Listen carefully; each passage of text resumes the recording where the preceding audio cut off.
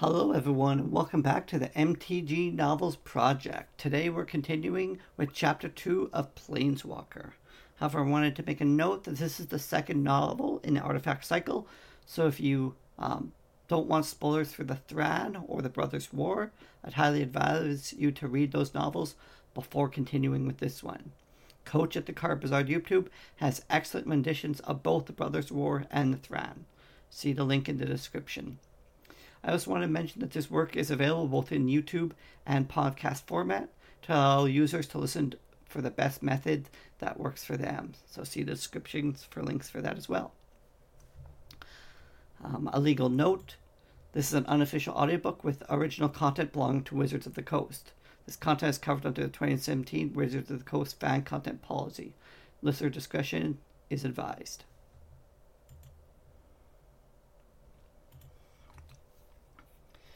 Nearly 5 years after Argoth was destroyed, and the war between the brothers had ended, Tanos came to my courtyard. He told me much that I had never known, much that I had written here. He told me that my husband was dead, and that he died with my name on his lips.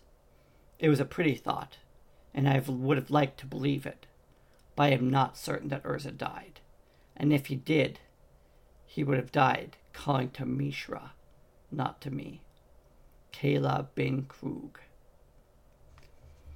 Zancha lightly brushed her fingertips over the brittle vellum before closing her tooled leather cover of the Antiquity Wars. It was the oldest among her copies of Kayla bin Krug's epic history, and the scribe who'd copied and translated it nearly 1,200 years earlier claimed he'd had been Kayla's original manuscript in front of him. Zancha had her doubts, if not the scribe's honesty, then about his gullibility. Not that either mattered. For a tale that had no heroes and a very bitter end, the Antiquity Wars had been very carefully preserved for 3.5 millennia. It was as if everyone still heeded the war in Kayla's opening lines. Lest this, the testament of Kayla bin Krug, the last of Yodia, serve as memory, so that our mistakes will never be repeated. Zancha stared beyond the table. On a good night, the window would have been open. She could have lost her thoughts in the stars twinkling above the isolated college. But Dominaria hadn't completely recovered from the unnatural ice age that had followed the Brothers' War. Clear nights were rare on Zancha's side of the Ohran Ridge, where the cottage was tucked into a crease of the land. Where the grass ended and the naked mountains began, mostly the weather was cool and damp, or wet, or something in between. Tonight, gusty winds were propelling needle-sharp sleet against the shutters. The room had cooled while she read. Her breath was mist, and with a shivering sigh, Zancha made her way to the peat bin. There were no trees near the cottage. Her meager garden sprouted a new crop of stones every spring, and the crumbling clods that remained after she picked out the stones were better suited for the brazier than for nurturing grains and vegetables. She had to scrounge distant forages for her table and shutters. Even now that the cottage was finished, she spent much of her time scrounging the remains of Tressier for food and rumors. Shredding a double handful of peat into the brazier beneath the table, Zancha found, as she often did, the squishy remains of an acorn, a reminder of how much Urza and his brother had changed their world with their war. When whole, the acorn would have been as large as her fist, and the tree that had dropped it would have had a trunk as broad as the cottage was wide. She crumbled the acorn with the rest, stirred the coals until palpable heat radiated from the iron bucket. Zancha forgot the table and hit her head hard as she stood. She sat a moment, rubbing her scalp and muttering curses until she remembered the candlestick. With a louder curse, she scrabbled to her feet. Waste not, want not. It hadn't toppled. Her book was safe. She returned to her stool and opened to a random page. Kayla's portrait stared back at her, dusky, slow-eyed, and seductive. Zancha owned 4 illustrated copies of the Antiquity Wars. Each one depicted Kayla differently. Her favorite showed Urza's wife as a tall, graceful, and voluptuous woman with long blonde hair. But Zancha knew none of the portraits were accurate. Staring at the shutters, she tried to imagine the face of the woman who had known and perhaps loved Urza the artificer while he was still a mortal man. One thing was certain. Zancha didn't resemble Kayla bin Krug. There was no extravagant curves in Zancha's candlelit silhouette. She was short, not tall. Her hair was very drab, brown, which she cropped regularly around her face that was more angular than attractive. Zancha could, and usually did, pass herself off as a slight youth, awaiting his full growth and full beard. Still, Zancha thought, she and Kayla would have been friends. Life had forced many of the same hard lessons down their throats. Kayla, however, wasn't the epic character who intrigued Zancha most. That honor went to Urza's brother Mishra. 3 of Zashua's illustrated volumes depicted Mishra as whip-lean man with hard eyes. The 4th portrait depicted him as soft and lazy, like an overfed cat. Neither type matched Kayla's word picture. To Kayla, Mishra had been tall, powerful, with straight black hair, worn wild and full.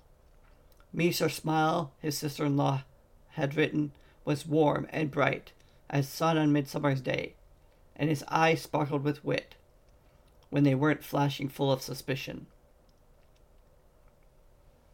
Not all the Antiquity Wars in Zancha's collection included Kayla's almost indiscreet portrait of her husband's brother. Some scribes had openly seized an opportunity to take a moral stance, not only against Mishra, but other men of more recent vintage. As if a princess was ancient Yotian, could have been foreseen the vices of the Samsar of Even, or Ninkin the Bold.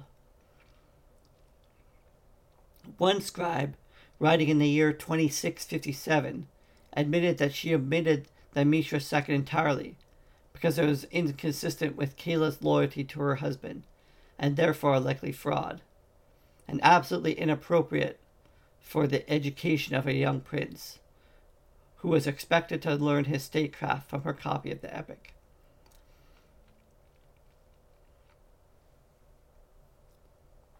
Zancha wondered if that priggish scribe had seen the picture on her table.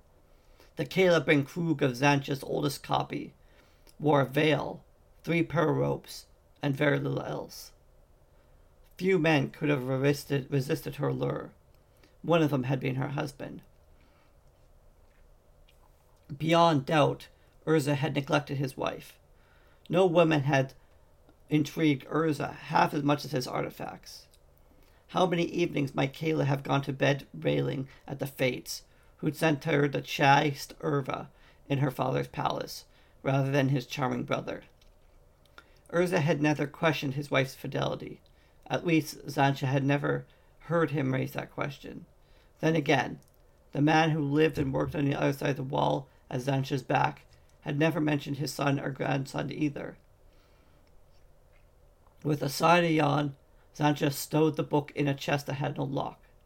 They didn't need locks in the absolute midst of nowhere. Urza had the power to protect them from anything. The heavy lid served only to discourage the mice that would otherwise have devoured the venom. Zancha! Urza's voice came through the wall as she contemplated the precious library she had accumulated over the last 2.5 centuries. She leapt instantly to her feet. The lid fell with a bang. Urza had shut himself in his workroom while she'd been off scrounging, and she'd know better than to interrupt him when she'd returned. 16 days had passed since she'd heard his voice. Their cottage had 2 rooms. Hers, which had begun as a shed around an outdoor bread oven, and Urza, which consumed everything under the original roof, a dugout cellar, and a storage alcove.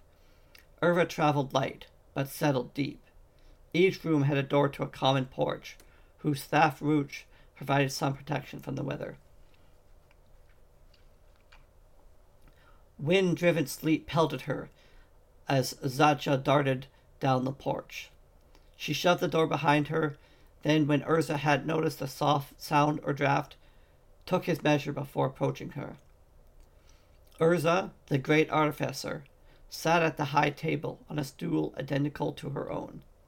By candlelight, Zacha saw that he was dressed in the same tattered blue tunic he'd been wearing when she'd last seen him. His ash-blonde hair, spewed from a thong, meant to confine it at the nape of his neck. It wasn't dirty, not the way her hair would have gone foul if it went that long between washings. Urza didn't sweat or purge himself in any of the usual ways. He didn't breathe. When he was wrapped in his studies, he never needed to eat, though he spoke in the mortal way, and ate heartily sometimes, if she cooked something that appealed to him.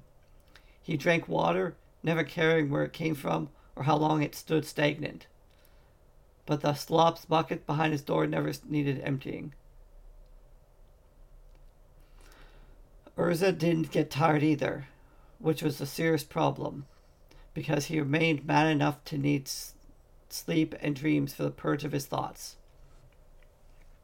There were times when Zacha believed that all Urza's thoughts needed purging, but this was one of them. Mountain rose from Urza's table, all too familiar mountains, shaped from clay and crockery. Quick silver streams overflowed the corners, as melting sleet trickled down her spine. Zacha wondered if she could retreat and pretend she hadn't heard. She judged that she could have, but didn't. "I've come," she announced in the language only she and Urza spoke. Rooted in ancient Argivian with a leaven of Yotian and tidbits from 1,000 other worlds. Urza spun quickly in a stool, too quickly for her eyes to follow his movements. Indeed, he hadn't moved. He'd reshaped himself. It was never a good sign when Urza forgot his body. Meeting his eyes confirmed Zacha's suspicion. They glowed with their own rainbow light. "You summoned me?" He blinked and his eyes turned mortal, dark irises within white sclera. But that was the illusion. The other was real.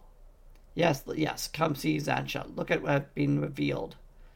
She'd soon have entered the ninth sphere of Phyrexia. Well, perhaps not the ninth sphere, but the seventh, certainly. Come, it's not like the last time. At least he'd remember the last time in the mountains had exploded. Zacha crossed the narrows of the oblong room until she stood at arm's length from the table. Contrary to his assurance, it was like the last time, exactly like the last time, and the time before that. He'd recreated the plain of the river core, beyond the Kerr Ridge, and covered the plain with gnats. She kept her distance.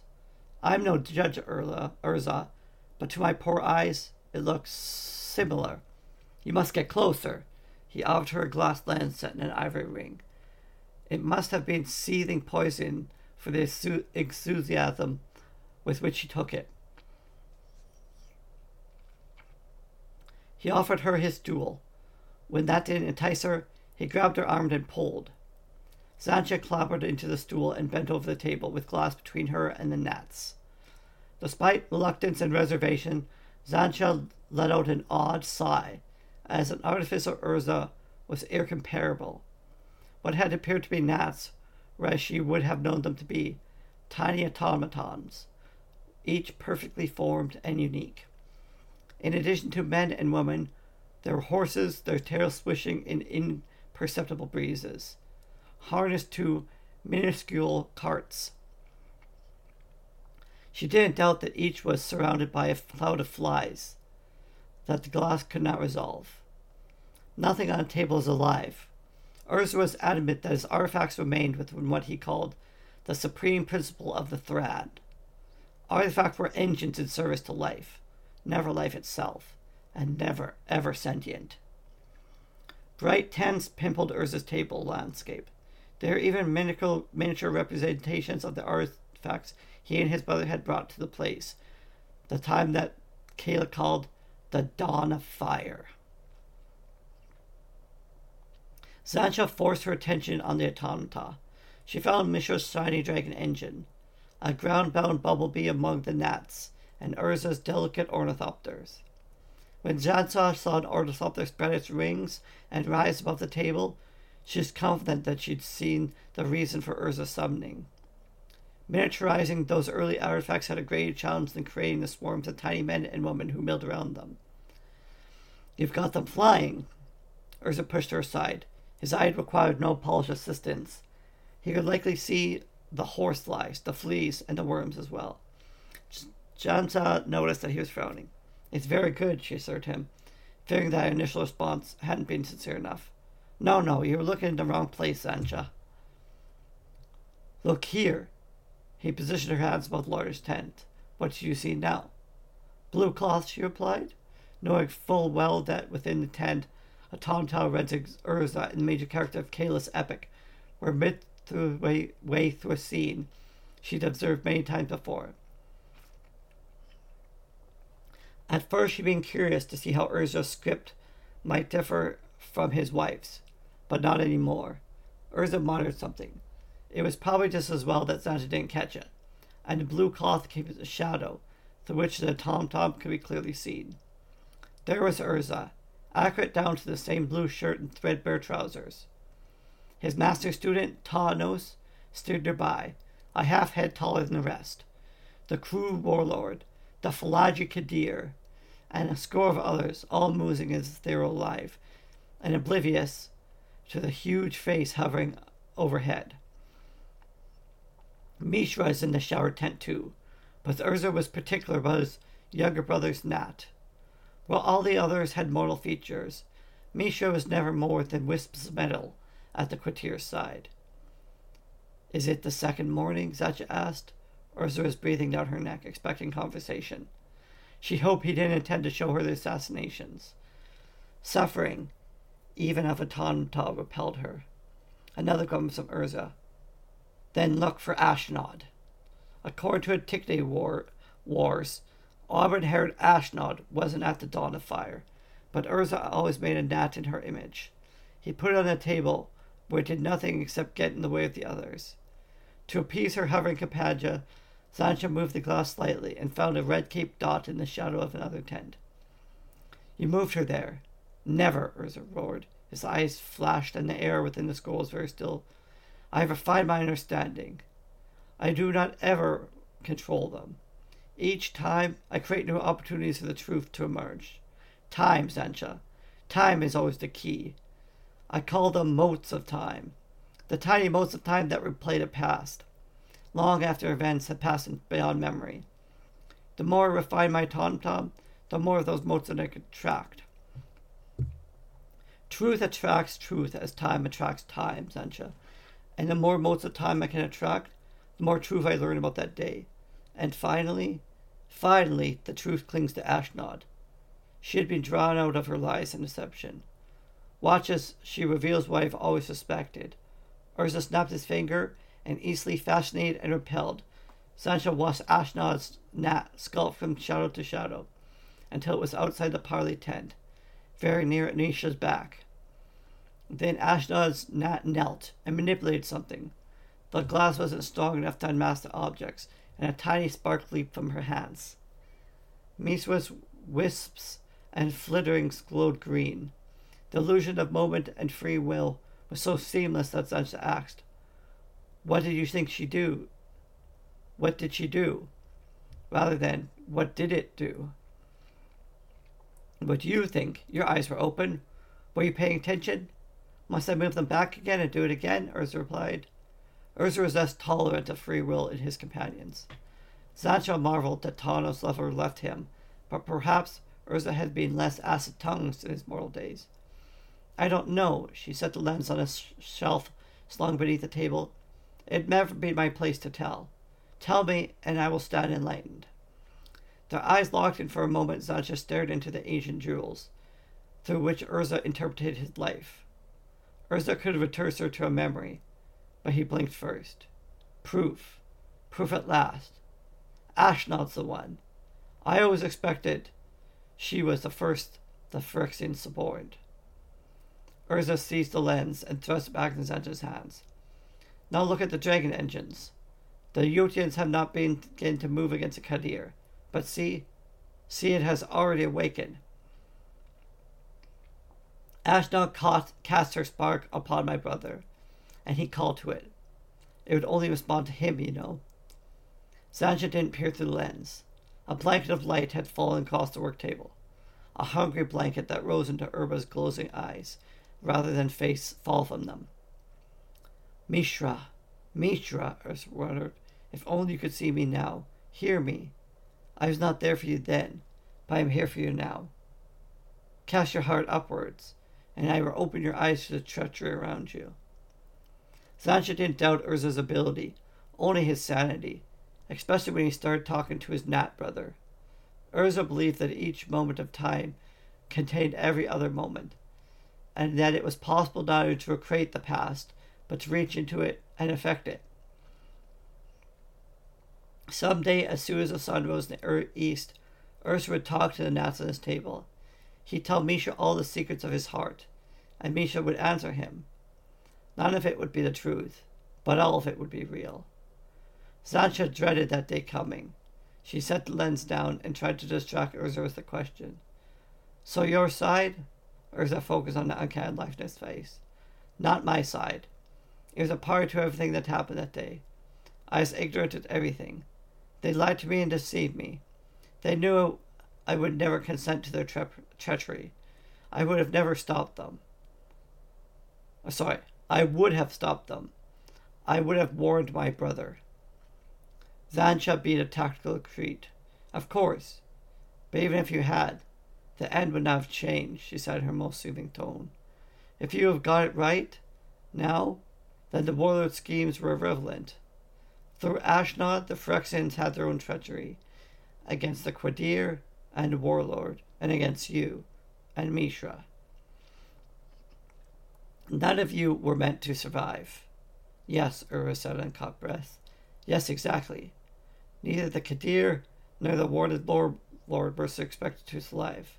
It was a plot to capture me as they had already captured my brother. Thus he was willing, but also reluctant to talk to me. He turned back to the table. I understand, brother. I forgive. Be strong, Mishra. I will find a way to save you, as I saved myself. Zancha repressed a shudder. There were inconsistencies among her copies of the Antiquity Wars, but none on the scale Urza proposed. Was your brother transformed then, or still flesh? Urza backed away from the table. His eyes were clouded against normal in appearance. I will learn that next time, or the time after. They have suborned him. See how his response to Ashnod?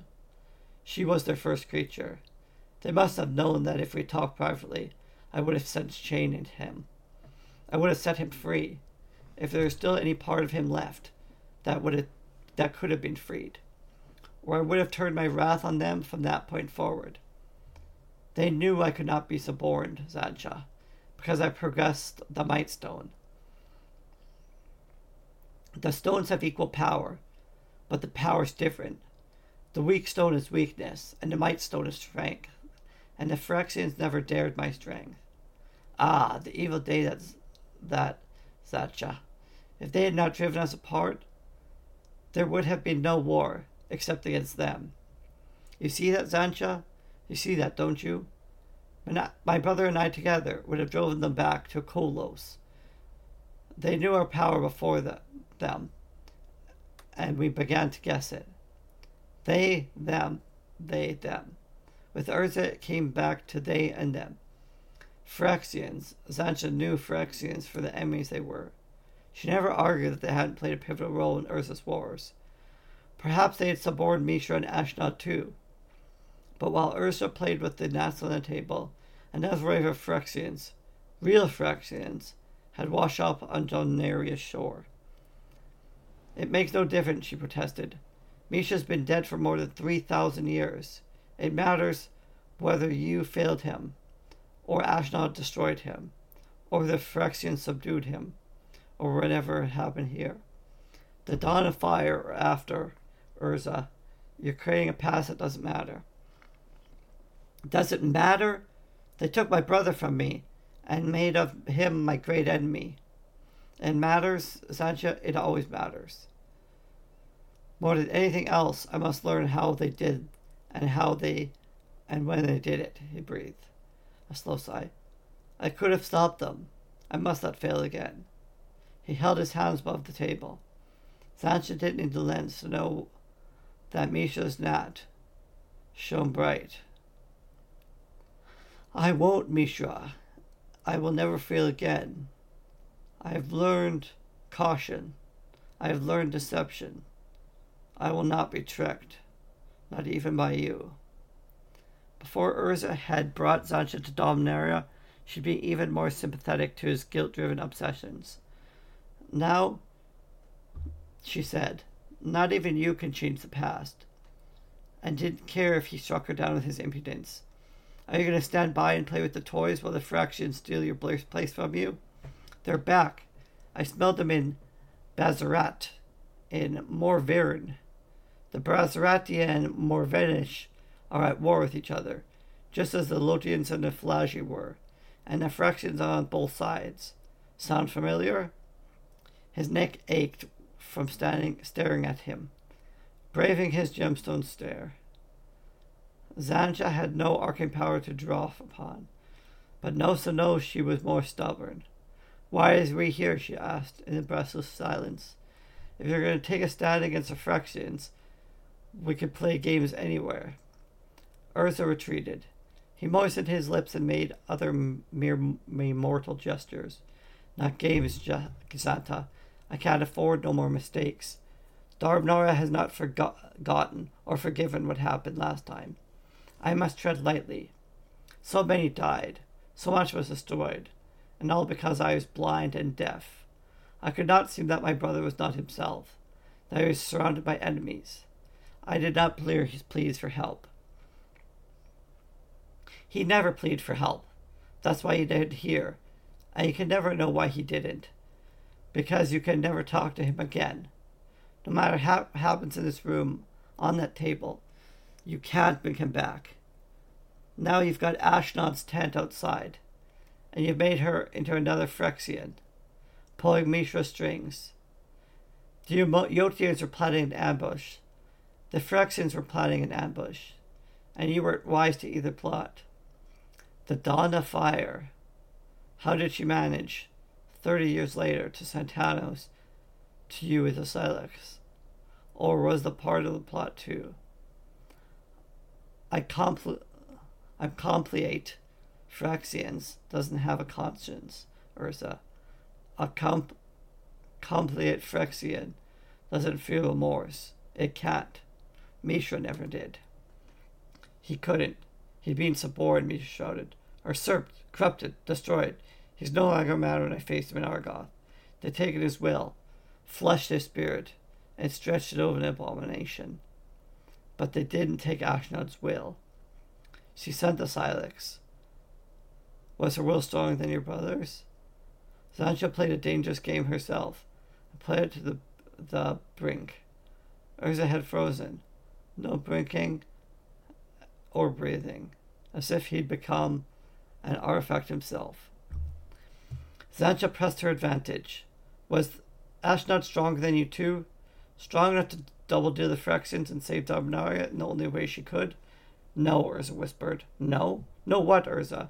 Once you start treating men and women as Phyrexians, where do you stop? Ashnod's skulking out of the side of your tent before the dawn of fire. Ashnod's studying Talos with the Cygnus. One time, she's a Phyrexian puppet. The next time, she's not. Are you sure you know which is which? Or maybe she was a puppet both times. And what would that make you? You used the cyclics. Urza folded a step. Stop, he warned. The Phyrexians spent 300 years trying to slay you before they gave up. I think they gave up because they'd found a better way. Leave you alone on the mountainside playing with toys. He'd been a powerful man if muscular, and bone had been his strength's only source. But Urza had the power of the Thran. Through his eyes and the power of the sorcerer standing on his, native ground. His arm began to move. As long as she could see it moving, Sancha believed that she was safe. The fist touched her hair and stopped. Sancha held her breath. He'd never come that close. Never actually touched her before. They couldn't go on like this. Not if there's going to be any hope for Dominaria. Urza, she whispered when her lungs demanded air. Urza, can you hear me? Do you see me? Urza touched his arms. Urza, talk to me. He trembled and grabbed her shoulders for balance. He didn't know his strength. Pain left her gasping. Her eyes were shut when he made the transition. Temporary even at the best of times. Back into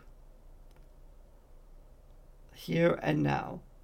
Something happened to Urza when he cast his power over the work table. Not the truth, but definitely not real, and definitely getting worse. Sancha, his eyes sprang away from her as if though from a red-hot piece of metal. Sancha, what is this? He stared at the Crocker Mountains as he'd never seen them before. Though Sancha had seen even the reaction more times than she cared to remember. You summoned me, Urza, she said flatly. You had something new to show me. But this, he gestured at the mountains and the gnat-covered table. Where did this come from? Not me, not again, she nodded. I was sitting as the ports of the sun setting. It was quiet and peaceful, and I thought of the past, Sancha, and it began here. She spoke to herself. You weren't here. I was after food. You were inside and I returned. Urza, you gotta get rid of the past. You're not. It's not healthy. Even for you. This is not healthy. They stared at each other. This had happened so many times before that there was no longer need for conversation. Even the moment when Urza stepped everything off his table was entirely predictable. It's starting, Urza truly started. This time, there's a war south of here, Sansa said. While dust still rose from the crumbling mountains, quicksilver slashed across the dirt-packed floor, and gnats by the hundreds scabbled for shelter. Phyrexians. I count them on both sides. Sleepers. They take orders. They don't give them. But it's Darmania's war with Phyrexia. Interference on both sides. He took the directions directly from her hand.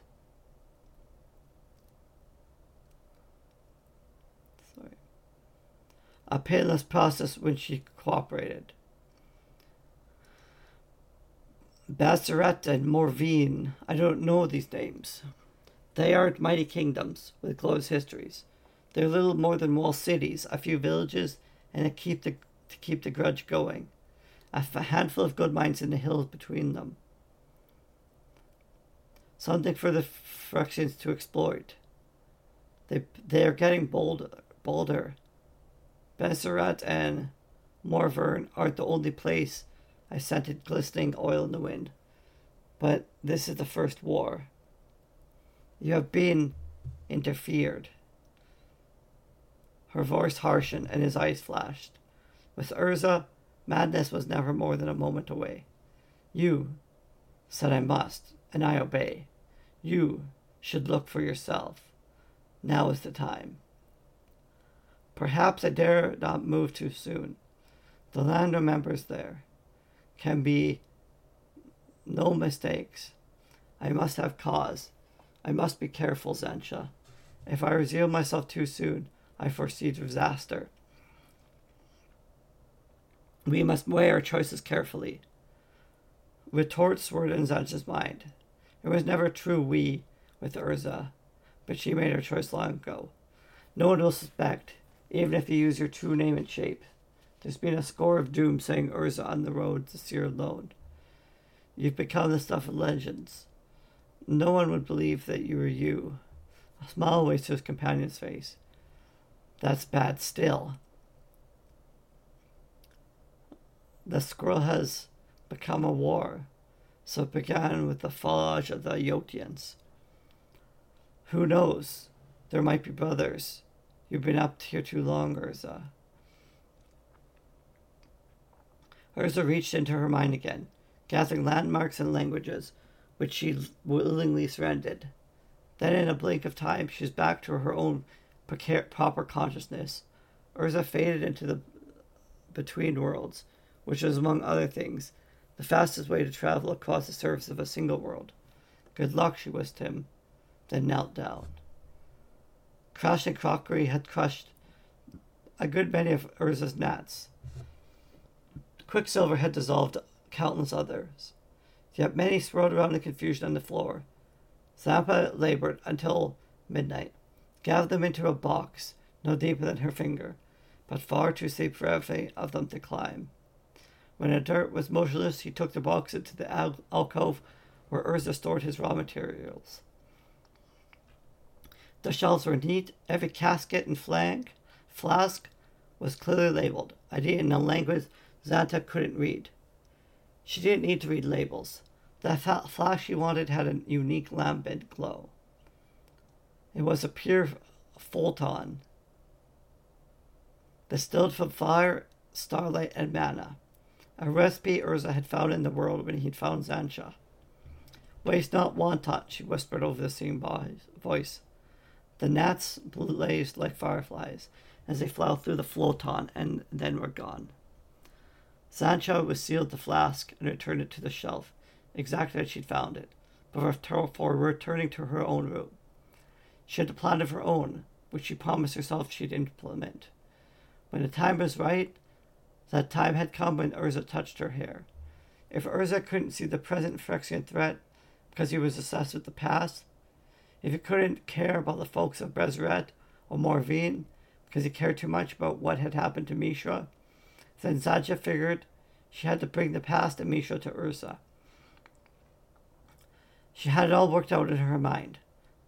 As much as she'd ever worked anything out, she found a young man who assembled Keira's word picture, teaching the words to Urza's guilty questions, then troll her menacingly up Mishra's past Urza's eyes. I knew Mishra would cure his madness. Nothing could do that, not while those Power Stone eyes were lodged in Urza's skull. But if a false Mishra could convince Urza to walk away from his workstation, that would be enough. So that has been Chapter 2 of Planeswalker. Thanks for listening.